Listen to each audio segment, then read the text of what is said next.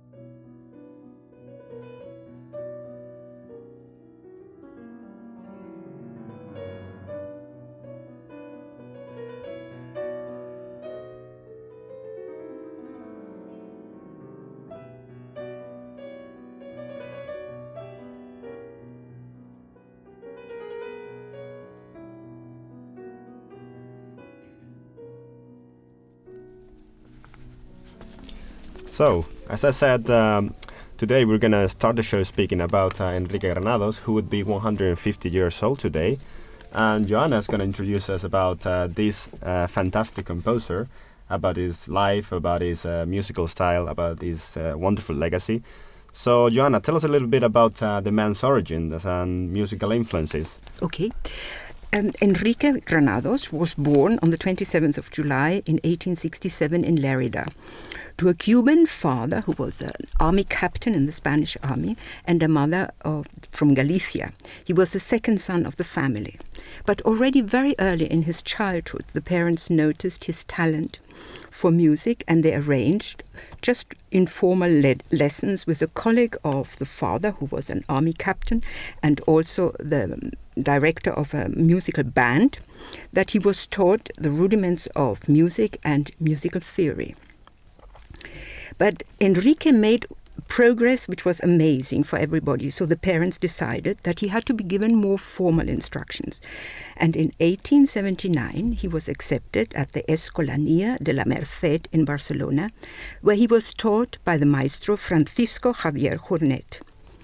El maestro sabía cómo infuse un new enthusiasm for music in the young Granados, and he also organized concerts where the young pianist performed so that his talent would be known to a wider audience. And it was in one of these concerts that he was heard by the pianist Picot. And Picot was so amazed by the talent, by his performance, by the depth of his knowledge. And he suggested to the mother of Enrique Granados that he should actually be introduced to Pujol. And Pujol at the time was the most famous and probably the best professor of piano in Barcelona. This bore fruit very quickly because Pujol didn't only instruct him in music, but he also arranged concerts and he registered him for competitions. And in this way, the young Granados already won the competition de la Academia para Pianistas Noveles, and when he performed the sonata of Schumann in G minor. And in the jury of that competition sat another great musician, which was Felipe Pedrell. Felipe Pedrell was a music critic, a musician, a composer, and a maestro. And he was probably the biggest influence on the life and on the work of Granados. They had a friendship which lasted throughout their lives. Of course, the life of Granados finished earlier than that of Pedrell. And he became a very, very respected musician. Unfortunately, as fate has it, the young Granados lost his father very early, which meant that the family underwent great financial hardship. And Enrique, even at this tender age of a teenager, he was an extremely responsible person. What did he do? He gave up his studies with Pujol in order to provide for the family. And he played piano in the great coffee houses of Barcelona. That was a totally different scene from what he was used to in the company of Pujol, of Pedrell and Picot. So he gave that up very quickly. We don't know exactly. Was it because he just didn't like his audience, or what he was asked to do didn't appeal to him? But we suspect that perhaps there was a little positive sign coming up on his horizon, and that may have been the great industrial Eduardo Conde. Eduardo Conde helped Granados to study again and to finance his studies, but he also engaged him as the private tutor, piano tutor to his pupils. And at that time, Enrique Granados was probably the highest paid piano teacher in Spain. He had the stately salary of 100 pesetas per month. Obviously, it wasn't the fulfillment of his life, and it wasn't really what he was after. During that time, he decided that Spain could probably not offer him what he wanted to achieve, and therefore he thought the best for him would be to move to Paris, and he wanted to enter the great Conservatorio de Paris. As fate has it, when he arrived there, he fell ill with typhoid fever.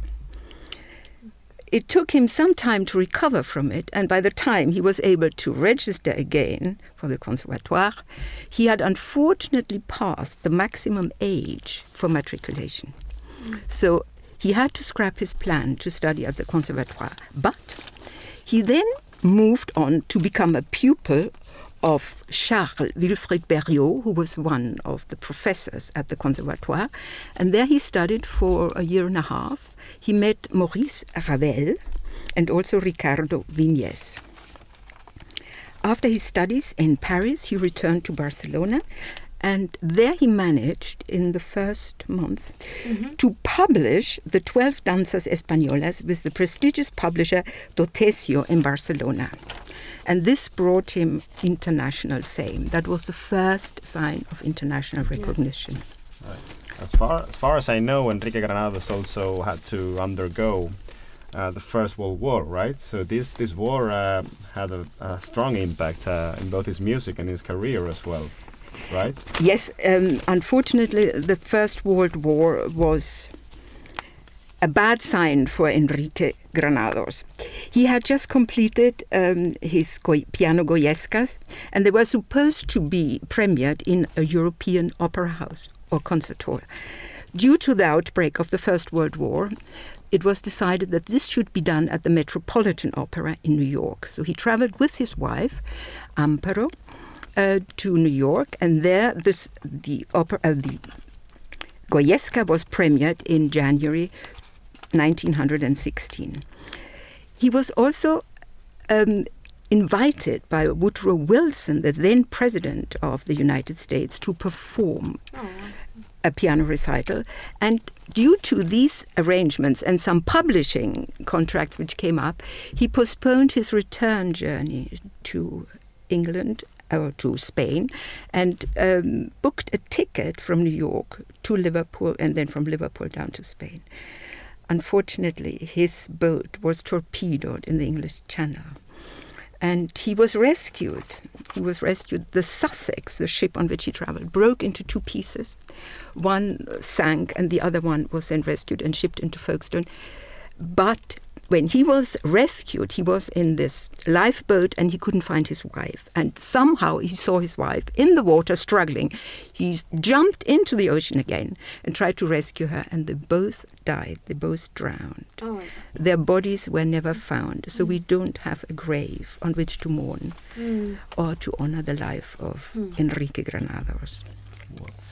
But I bet he left a wonderful legacy in his music. He left some wonderful pieces, right? He left a tremendous legacy. And you can actually group his work into three sections. One is his romantic work. That's why he is often called the Chopin of Spain, because of his romantic expression, his escenas románticas, la poesía romántica, which he wrote. That is one part. And then the second part is the very nationalist Spanish style. At the end of the 19th century, Spain as an empire had diminished considerably. They had lost their colonies. Cuba was one of them. And there was a sort of renaissance of national assertiveness. And this is very much reflected in his danzas and also in the canciones, which are based on traditional songs, Spanish songs, from Andalusia, from Madrid, from Catalonia, from many regions, or from the many rich musical traditions of Spain. And the third one is the Goyesca. Okay, so thank you very much, Joanna, for this introduction about Granados. And you mentioned nationalist music, so this brings me to speak about another very famous Spanish composer, Manuel de Falla. Okay, I'm going to switch into Spanish now. This is my part in Spanish. So I'm going to speak about Manuel de Falla, about his biography, and his music as well, and then I'm going to move on to Paco de Lucía.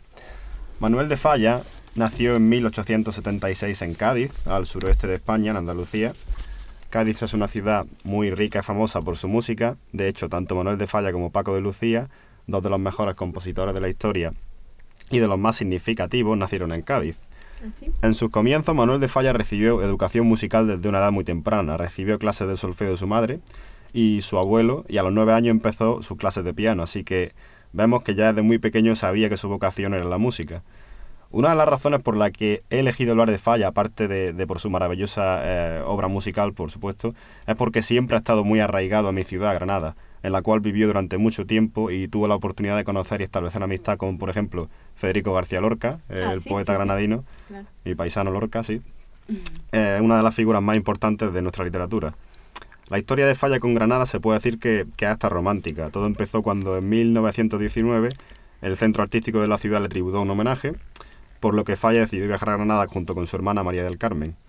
Así empezó su relación con mi ciudad, con la que Falla quedó absolutamente enamorado y decidió vivir allí el resto de sus días. Así que fue a comienzos de 1922 cuando estableció en el Carmen de la Antequeruela Alta, número 11. Esta fue una época muy gloriosa para Falla, en la que conocía importantes personalidades de la música y la literatura, como ya dije, mi paisano Lorca. Junto con sus amigos hicieron una tertulia llamada la Tertulia del Rinconcillo. Formó un concurso de cante jondo con el fin de rescatar el canto primitivo andaluz. Este festival de música se realizó los días 13 y 14 de junio en la plaza de los Aljibes de la Alhambra. Wow, y bueno. Sí, precioso. Y aparte de esto, Falla tuvo una repercusión enorme en mi ciudad, donde trabajó y participó con otros grandes artistas de la música y el teatro, hasta el punto que se le otorgó un cargo como académico numerario en la Real Academia de Bellas Artes. Uh-huh. Fue tal su impacto en la ciudad que en Granada hoy en día tenemos un teatro llamado el Teatro Manuel de Falla, en el que continuamente se homenajea a su música con conciertos en directo. Yo he estado varias veces, mi abuelo me llevaba. ¿Te gustaba? Sí, a pesar de que, bueno, yo no escucho mucho música clásica, pero de ese teatro es impresionante, hay una acústica increíble, las canciones son espectaculares, sí, es una experiencia, la verdad. Bueno, ¿Y hay artistas solo españoles o de todo el mundo? Hay de todo el mundo, sí. Ahí en el Falla ha ido a tocar la Orquesta Filarmónica de Berlín. Qué o sea, bien. Que tiene mucha reputación, tiene mucha reputación. En la etapa final de Falla, en España, tuvo que exiliarse a Argentina debido a la Guerra Civil, que terminó en el 39. Uh-huh. En Argentina vivió con su hermana, que tuvo que cuidar de él, ya que casi siempre estaba enfermo. Finalmente falleció el 14 de noviembre de 1946 tras sufrir un paro cardiorrespiratorio, y sus restos fueron trasladados desde Buenos Aires a su tierra natal, a Cádiz, donde al final fue enterrado. Y bueno, en cuanto a su estilo musical, Falla tenía, como Enrique Granado, igual tenía un estilo nacional español muy marcado, en muchas ocasiones andaluz, aunque también fusionaba los movimientos de vanguardia que se extendieron por Europa a finales de los siglos XIX y principios del XX. Sin embargo, logró una gran relevancia internacional también. Falla defendió también la importancia del folclore popular español, que inspiró la mayor parte de sus composiciones, y definitivamente rechazaba la influencia de la música alemana, por ejemplo, italiana, en la ópera de España. También tuvo influencia en la música teatral, como la ópera, el ballet y la zarzuela. En 1915 terminó la composición de Amor Brujo, una de sus mejores obras, y adaptada a una obra de teatro de ballet. El guión se inspiró en una leyenda gitana y Falla compuso esta música inspirándose en las formas más primitivas de la música popular andaluza.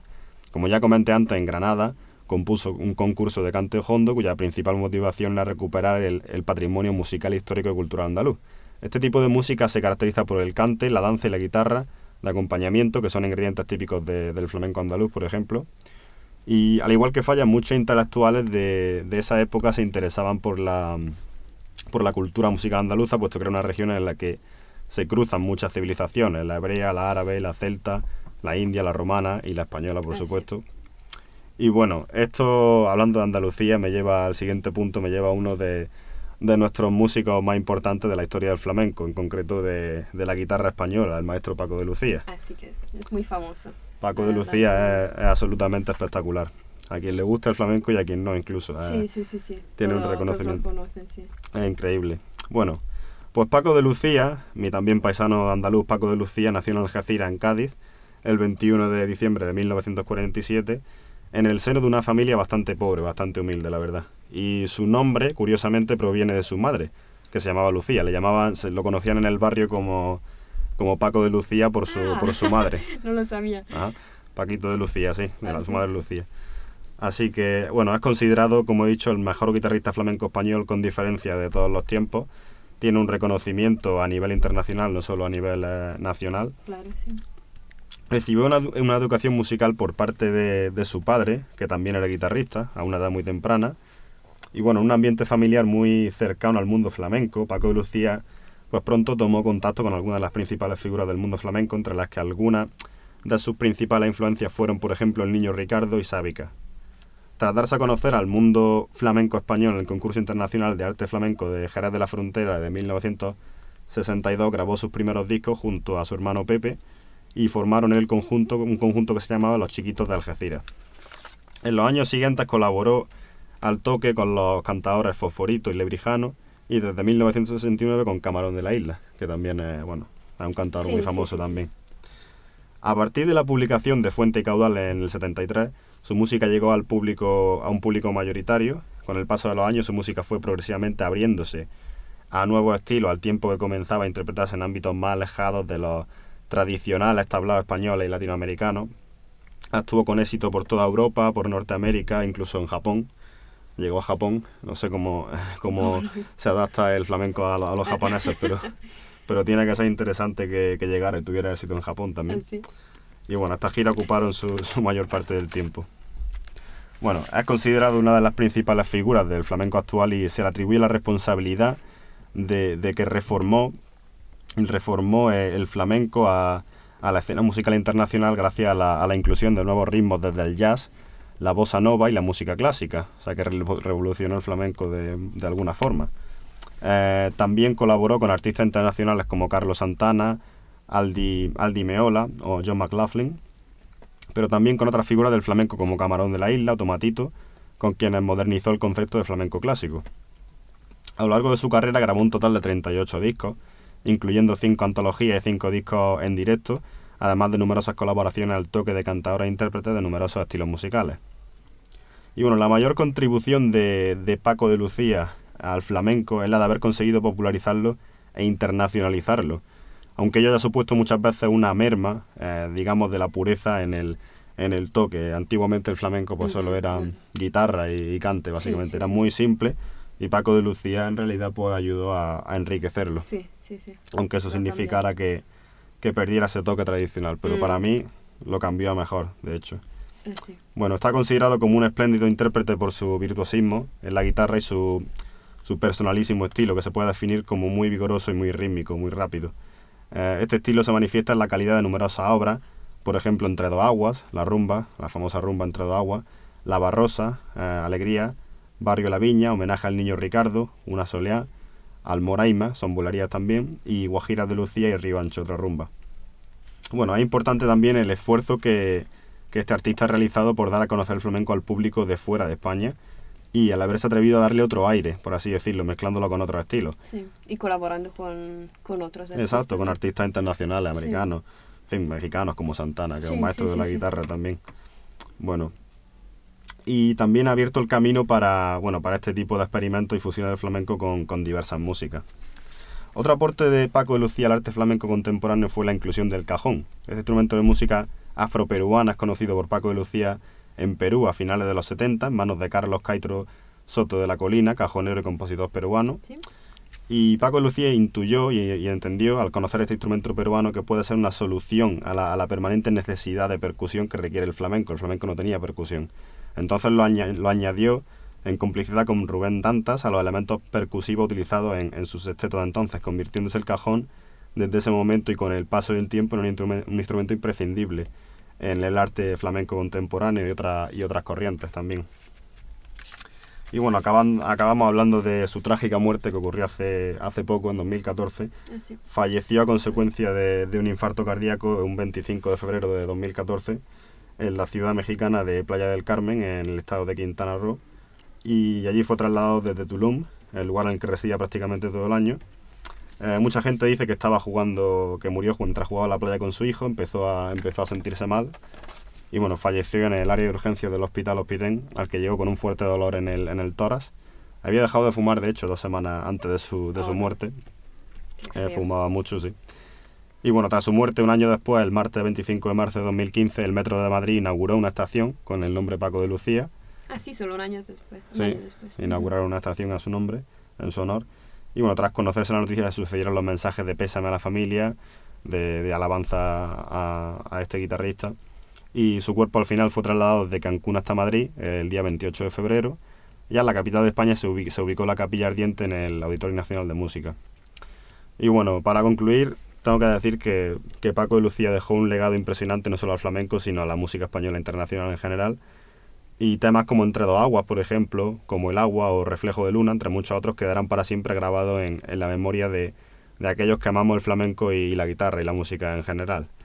Y de hecho nuestro siguiente tema del día es Entre dos aguas, la legendaria canción, emblema de Paco de Lucía y considerada una obra de arte de la guitarra que también fusiona otros sonidos como de blues y de música sudamericana como el bajo o la percusión. Espero que la disfrutéis.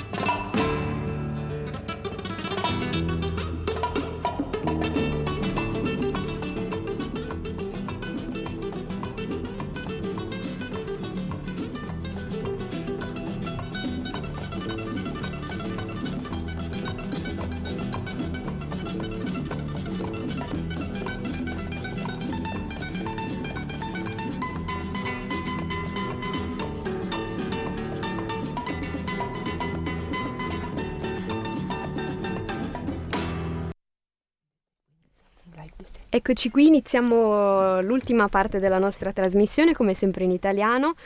E, come sapete, io sono del nord Italia, come vi ho già raccontato, però grazie a una nuova collega che vi presenterò la prossima volta, Gilda, siamo riusciti a recuperare delle informazioni sulla musica italiana del sud, che ha moltissimi collegamenti con la musica spagnola di cui abbiamo appena parlato con Miguel.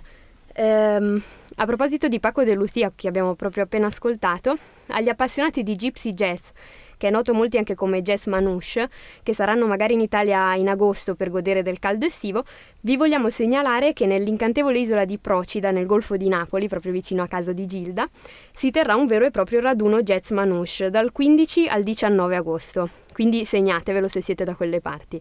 Questa bellissima iniziativa è alla sua prima edizione e prevede concerti e jam session dedicati proprio a questo genere e che si terranno nei luoghi più suggestivi di Procida, quindi il Porto, la Chiaiolella, il Borgo di Terramurata, che magari qualcuno di voi già conosce, sono i posti più suggestivi dell'isola e punti veramente caratteristici. Per ulteriori informazioni in ogni caso potete collegarvi alla pagina Facebook dedicata a questo festival che si chiama proprio Raduno Manouche Isola di Procida. Rimanendo nel sud Italia, visto che la tradizione musicale di questi luoghi è fortemente collegata a quella spagnola, e non soltanto per le sonorità forti e decise che possono accomunare queste tradizioni musicali, caro Miguel, proprio come quelle di cui ci parlavi tu, per capire l'origine della tradizione musicale del sud Italia, dobbiamo inquadrare due periodi della storia italiana del nostro paese. La prima è la dominazione spagnola, per l'appunto, perché gli spagnoli nel 1503 si impadronirono del Regno di Napoli, che ha avuto questa cosa come effetto l'esportazione di molti modelli musicali basati su una cultura che era un misto tra tradizione spagnola ed araba. Quello che è sicuro oggi è che nel meridione le dominazioni straniere, come quella arabo-spagnola appunto, hanno lasciato la loro impronta culturale, quindi anche nel mondo della musica. Ancora prima però della dominazione spagnola, il regno di Federico II di Svevia intorno al 1200 è un altro periodo che va considerato. Federico II era un personaggio molto affascinante, con una personalità poliedrica e illustre. Era infatti straordinariamente colto, esperto e appassionato di molti campi, da quello artistico a quello scientifico, e la sua corte fu un luogo di incontro fra cultura greca, latina, germanica, araba ed ebraica. Proprio sotto Federico II cominciarono a essere raccolte, perlomeno in via orale, le prime canzoni. La sede principale di tutto questo era chiaramente la città di Napoli. Quindi prima di andare avanti e dirvi di più su questo argomento, sempre in tema, ascoltiamo insieme una canzone che si chiama Tammurriata Nera, una canzone napoletana interpretata dalla Nuova Compagnia di Canto Popolare nel 1974. Questo brano fu scritto nel 1944 da Mario Edoardo Nicolardi e racconta la storia di una donna che mette al mondo un bambino di colore concepito con un soldato durante l'occupazione americana. Buon ascolto!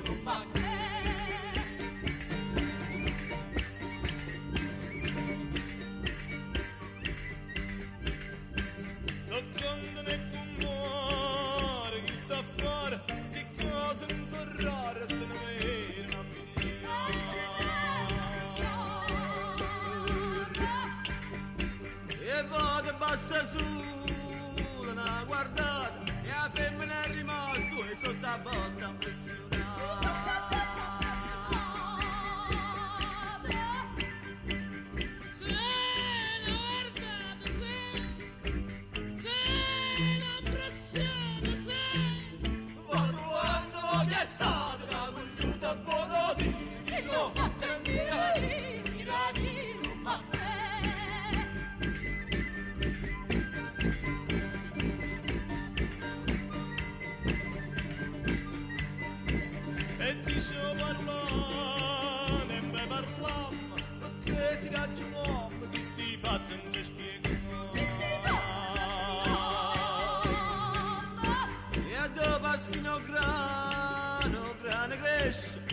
riesce, non riesce, è sempre grande che la che è sempre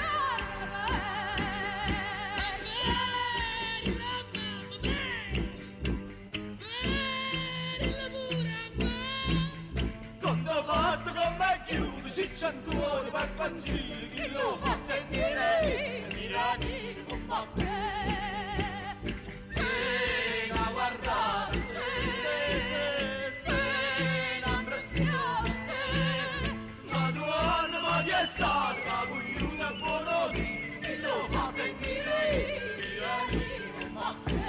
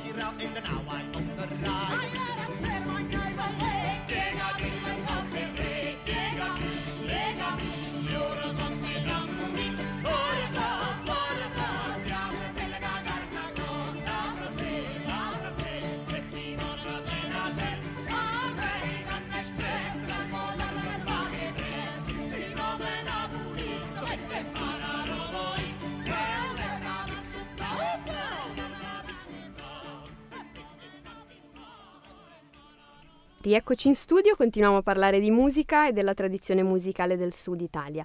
Dunque, il primo genere codificato e riconosciuto venne inventato tra il 400 e il 500 e si chiamava villanella.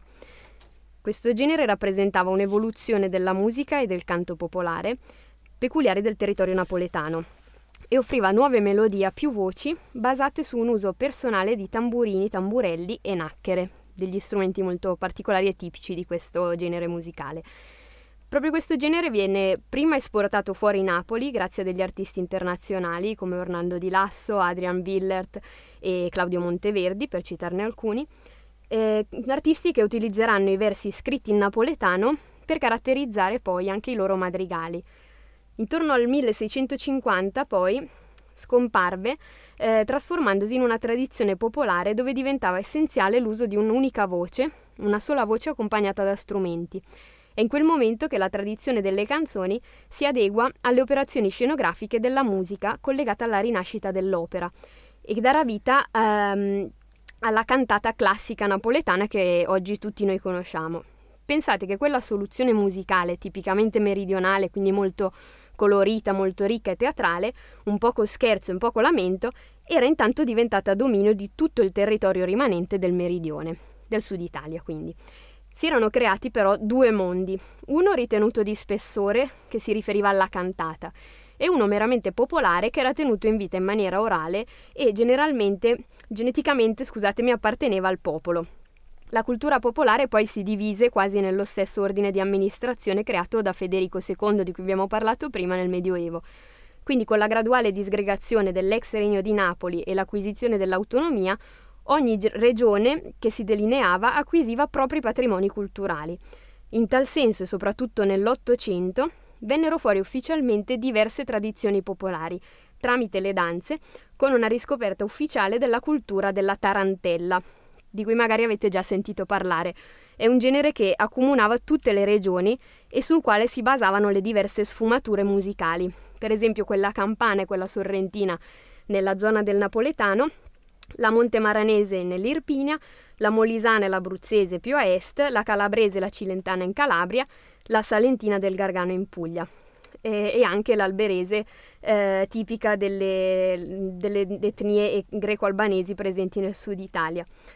Questo nome tarantella è molto particolare, pare che abbia preso il nome da un ragno velenoso, i cui effetti sull'uomo, quindi proprio la tarantola, i cui effetti sull'uomo erano quelli di provocare degli stati epilettici. Infatti alcuni musicologi hanno avanzato l'ipotesi che la tarantella sia collegata alla definizione del ballo moresco di Sfessartia, ossia un ballo di guarigione che si basa sullo sfinimento dovuto al movimento continuo del ballo stesso.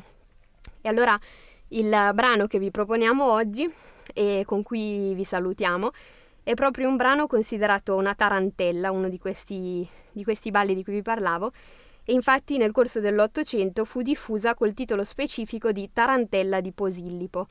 È una canzone popolare napoletana di autori ignoti, in realtà scritta alla fine del Settecento. Si intitola Cicirinella, che letteralmente significa piccolo cece, ed è interpretata dalla nuova compagnia di canto popolare che abbiamo ascoltato prima in un album del 72 che è intitolato proprio Cicirinella, come la canzone stessa. Come potrete ascoltare, la musica è caratterizzata dall'uso di castagnette e tamburelli. So, thank you for listening to Radio Dante on Cambridge 105. As always, if you have any questions, comments and suggestions, please email us at ladanteincambridge at gmail.com. So that's all for today.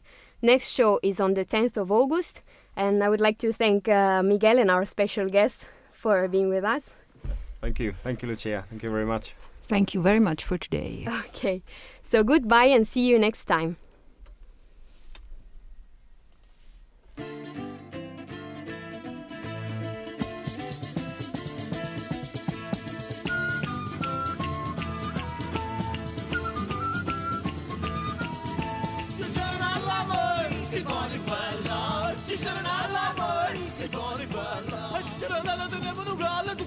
Gira a cavallo, ci c'era nella che mi uguale, tutta la notte gira a cavallo.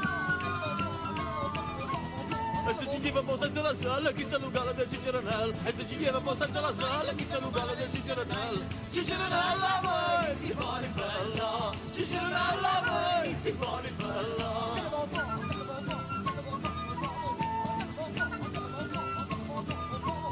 Ciceronella delle magalline facevi il nome se le madrine. Ciceronella delle magalline facevi il nome se le madrine. La membara di magna veronale, chi sia gallina di Ciceronella. La membara di magna veronale, chi sia gallina di Ciceronella. Ciceronella voi, si pone bella. Ciceronella voi, si pone bella. Ciceronella teneva una botta, Ciceronella teneva una botta, metteva da coppa da scema da sotto. Ciceronella teneva una botta, metteva da coppa da scema da sotto. Ma non teneva tu magna canale, chi sta la botta di Ciceronella. Ma non teneva tu magna canale, chi sta la botta di Ciceronella. Ciceronella voi, si pone bella. Ciceronella voi, si pone bella.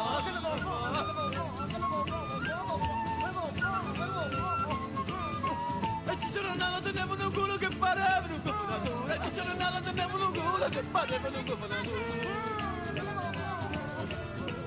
La mustava la notte in stella che sta lo culo del Ciceronella. E la mustava la notte in stella che sta lo culo del Ciceronella. Ciceronella voi, si pone bella. Ciceronella voi, si pone bella.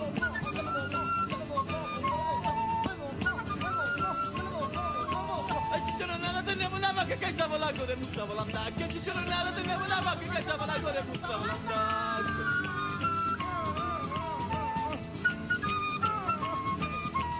Ma non teneva gli ossi di palla, chi sta la vacca del Ciceronella. Ma non teneva gli ossi di palla, chi sta la vacca del Ciceronella. Ciceronella voi, si pone bella. Voi, si pone bella.